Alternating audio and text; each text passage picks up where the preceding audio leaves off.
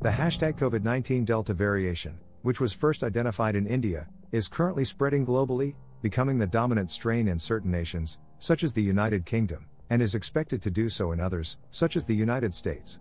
On Wednesday, the World Health Organization said that the variation has been identified in more than 80 countries and that it is continuing to change as it spreads.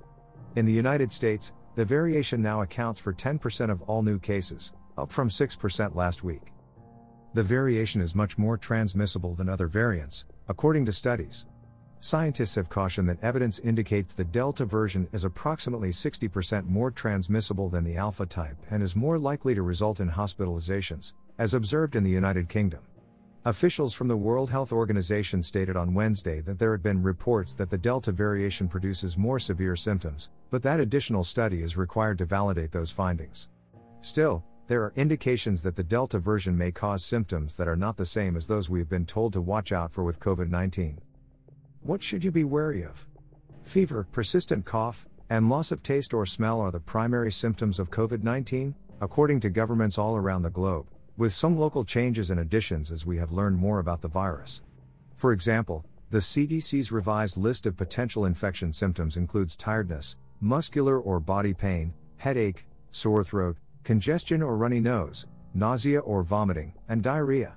Of course, millions of individuals have had COVID-19 without showing any symptoms, and scientists are currently looking into the amount of asymptomatic transmission. Experts say the Delta version seems to produce a distinct set of symptoms. The Zoe COVID symptom research, led by Tim Spector, a professor of genetic epidemiology at King's College London, is an ongoing UK-based project that allows the public to input their COVID symptoms into an app, which then allows scientists to evaluate the data. For this younger demographic, it is more like a terrible cold, and people do not understand it, and that has not come through any of the official materials. We have been looking at the top symptoms of app users since the beginning of May, and they are not the same as they were, he added. Headache is the most frequent symptom, followed by a sore throat, a runny nose, and a fever.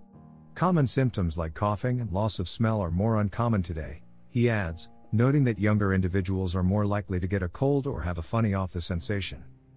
The discovery of the Alpha variation, which was initially discovered in the United Kingdom, signaled the development of a broader range of symptoms. Chills, loss of appetite, headache, and muscular pains, in addition to the typical symptoms, were discovered in a survey of nearly 1 million individuals in England conducted between June 2020 and January 2021, and therefore during a period during which the Alpha variant propagated and became dominant.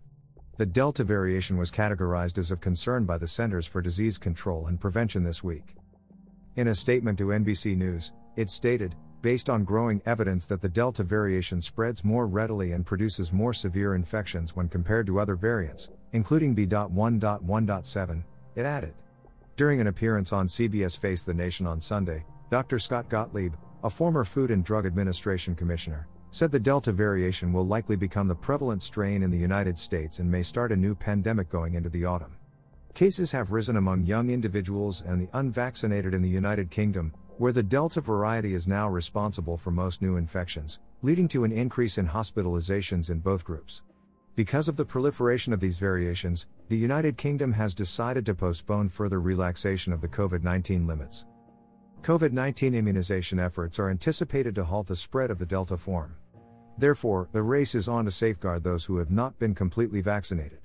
According to a study published on Monday by Public Health England, 2 doses of the Pfizer-BioNTech or Oxford-AstraZeneca COVID-19 vaccines are very efficient in preventing hospitalization in the Delta form.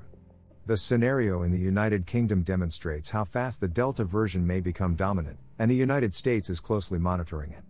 Dr. Anthony Fauci, the president's top medical advisor, said last week that we cannot allow that to happen in the United States, as he urged more people to be vaccinated, particularly young adults.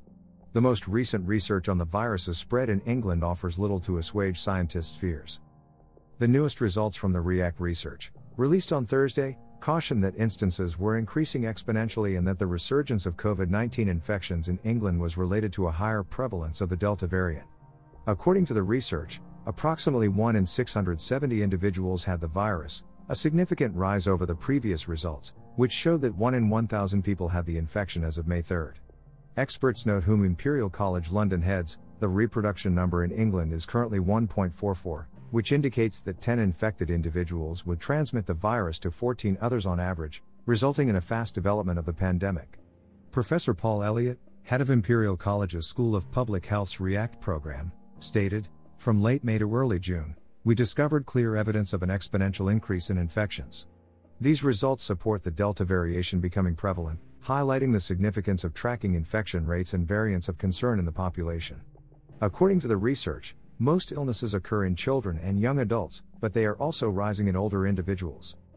While the connection between infections, hospitalizations, and fatalities has been decreasing since February, indicating that infections lead to fewer hospital admissions and deaths due to the immunization campaign, the hospitalization trend has been reversed since late April. Reference: Health and Science.